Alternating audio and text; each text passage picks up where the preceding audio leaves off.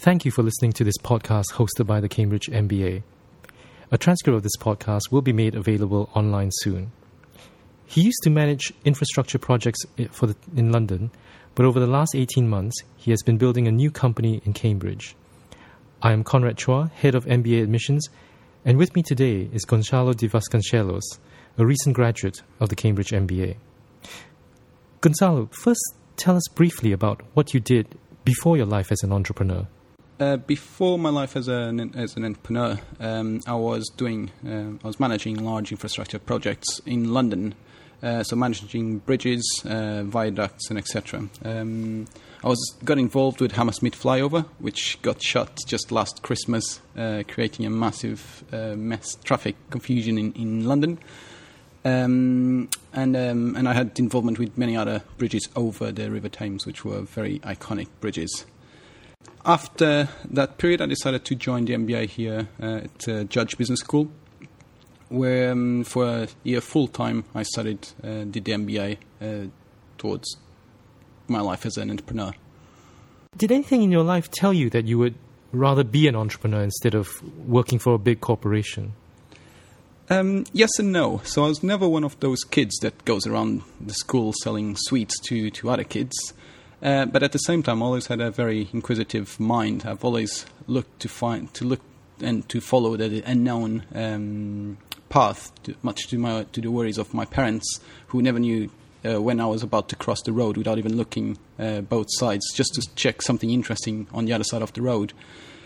So I suppose, in a way, yes, but I wasn't one of those people that was born an entrepreneur. I just had to learn throughout my career how to become an entrepreneur. So tell me about how you started on your journey towards entrepreneurship during the Cambridge MBA. Was there an aha moment? One day you just woke up and you thought, yes, I'm going to do it. I'm afraid I'll have to disappoint you. No, there was no aha moment. Before I joined the MBA, I knew I would want a change of my way of life. Lord Dennis Stevenson mentioned at an earlier podcast this way of life, entrepreneurship being a way of life. And I knew that's what I wanted to have. I wasn't quite entirely sure what I was going to do doing that way of life, what the company would actually do. But throughout my MBA, we had an entrepreneurship special interest group, where me and my colleagues from the MBA, we would meet every Saturday morning discussing ideas, what things would change in the world in different areas, from technology to professional services and etc. And from there, I've just had several ideas. Some of them were quite silly. Some of them are yet to be proven. And I decided to follow up one of those ideas, which is the company I've created, Syndicate Room. Yeah, Goncalo, you said your parents were always wondering whether you looked before you crossed the road. So were they surprised? Were they worried by your decision to start your own company? No, I don't think so. I think that they are concerned, or they're worried about the risks that involves, but they know how happy I am about job satisfaction is probably at 1,000%, so they're quite happy with that. The way I thought about it, because of the risk involved, was there are two possible outcomes in 10 years' time. I would be working as a consultant or in the financial services to a big company and always wondering, what if I had started Syndicate Room or not? And I find that a lot worse than the one of another outcome, which is to actually start, and then if it fails, then at least I won't be wondering for the rest of my life, what if? I know I did it, I know I tried my best. And there's a third possible outcome, which is actually success, which is what I'll be working towards. Tell us a bit about how your business idea, the Syndicate Room, how has that grown from just being an idea to almost being a company?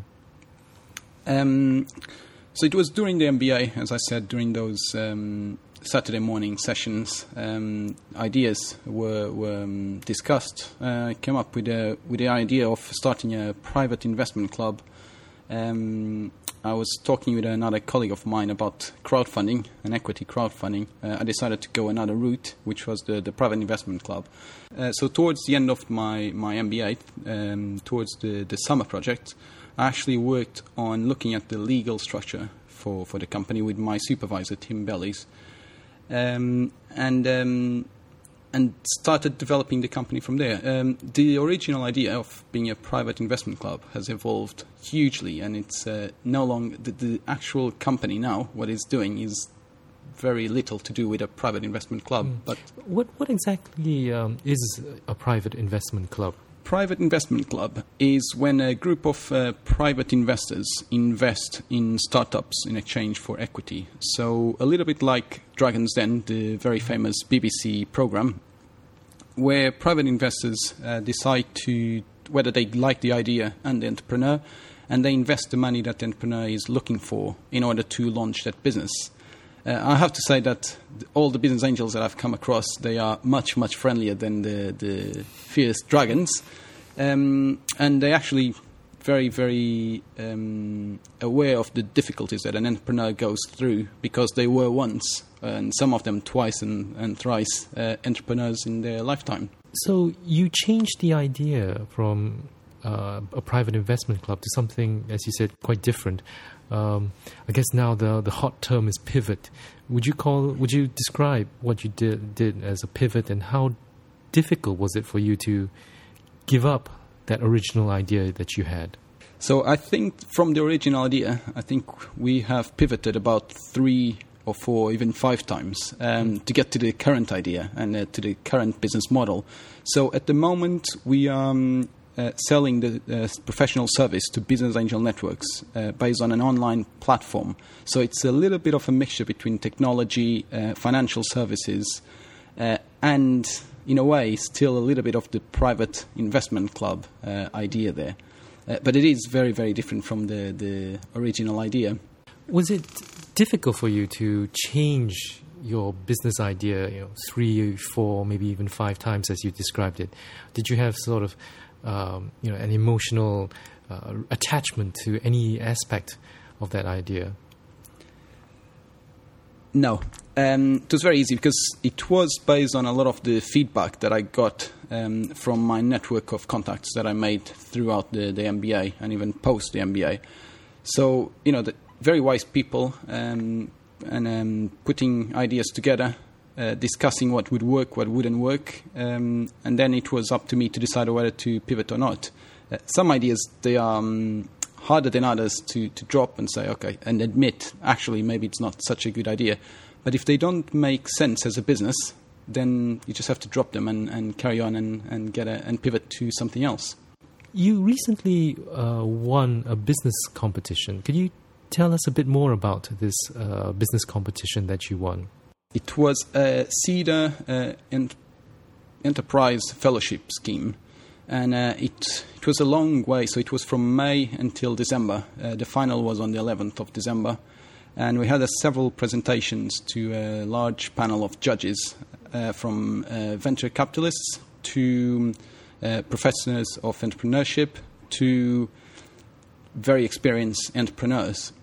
And they would ask very sharp, very demanding questions. And the final, we clearly did well enough because we won it on the 11th of December, which was great because it provides us the capital that we need to launch the business in April 2013. So we're really looking forward for 2013. You mentioned a few times we. So who else is in the Syndicate Room? So full-time at the moment, it's only me. Then there is a colleague of mine called Yutaru Kojima. He's on the advisory board and helping on the online marketing strategy. There is James Barlow, an accountant working part-time as well. And finally, all the mentors that I've sort of collected throughout the time that I've been developing this business model. People like, informally, Tim Bellis, my supervisor at the MBA. We're still in contact. People like David Gill, who is now a non-executive director of Syndicate Room, and he's the director of St. John's Innovation Centre. Peter Cowley, who is one of the top 10 business angels in the UK, voted by more than one business angel publication, and another group of people that just been very kindly given their time away to help and meeting me very regularly to discuss ideas and to help me out. So how do you go about collecting these mentors? How do you get them? How do you get them interested in your idea and to continue to talk to you? The Judge Business School MBA, it's a great starting point because it gives you the credibility that you require for them even to read your email, because they tend to be very, very busy people, and as kind as they are with their time, they want to make sure that they're not wasting their time. So the first one is getting that credibility from a school such as the Judge Business School. The second one is making sure that when you finally get a chance to meet them, do your homework. Make sure you don't waste their time, because if they feel they're wasting their time, they'll never reply to you again. However, if you don't waste their time and they like you, they will make time available to meet you again. They cannot meet every week because they're far too busy for that. But I've been finding that some of them I'll just end up meeting once a month easily. They're very keen on sharing their experience and helping entrepreneurs that are starting out, because most of them, they were entrepreneurs. They know how hard it is, this way of life. So they're very keen to help out if they see that their help is welcomed and is valued. I want you to talk a bit about that way of life of an entrepreneur. But before we go there, just one last question about your business. And why the name? Why the name Syndicate Room? So Syndicate Room is a room that is available for all the current students of the Judge Business School. And it's a room where I spent a lot of time throughout my MBA together with other students doing our projects and discussing ideas. Because the business idea is about syndicating private investments, the name just made sense. And for the future, for our future plans, the name still makes sense. So marketing-wise, it fits in really well, and it has a great story behind it because it's where the business effectively started, was at the Syndicate Room of the Judge Business School. Now, you mentioned several times about the hard life of an entrepreneur, or the life choice that an entrepreneur makes. And many people have described the life of an entrepreneur as an emotional roller coaster. Do you agree with that? I couldn't agree more, to be honest. On the same day, you might wake up, feel on top of the world because you just got an email overnight from something that you've been waiting for a long time. 2 hours later, you get a phone call, something that went wrong somewhere else with a website, and you feel like it's the end of the world and nothing is really going to happen, or you found out that a competitor has started something really clever that you didn't think about. You think that's the end of the business, that's the end of your career as an entrepreneur. And then 2 hours later, you're talking with a mentor and you realize that there's actually a great opportunity for your company based on something else, and you feel on top of the world again. And that's all in just one day. So yes, it is definitely a great roller coaster. Scary roller coaster, but really exciting at the same time. And what makes this way of life such a great way of life, to be honest. Who do you turn to for emotional support when this roller coaster goes down? My family. My wife, when I get home, sometimes she has to put up with me and listen to me moaning for a couple of hours over dinner. Friends, so we still in contact with a lot of my MBA colleagues and talk to them about business, and they ask and they give ideas and they give me a great amount of support.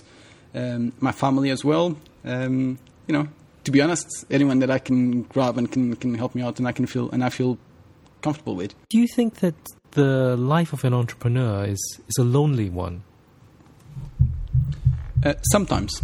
So starting with a small company, sometimes, and at the very beginning, a very early stage, just a one-man company, it can get lonely. Then it's up to you to actually engage with other entrepreneurs that feel probably just as lonely as you are. Work side by side, even though you're working in different things. And, by just having coffee breaks with them, lunch breaks, a quick chat, a quick talk, you just break through that loneliness, and then the company eventually starts adding people up, so you don't really feel that lonely anymore. Thank you for giving us an insight into the life of an entrepreneur, and all the best for the Syndicate Room. We hope to have you here again in the future, where you can share with us how the Syndicate Room has grown.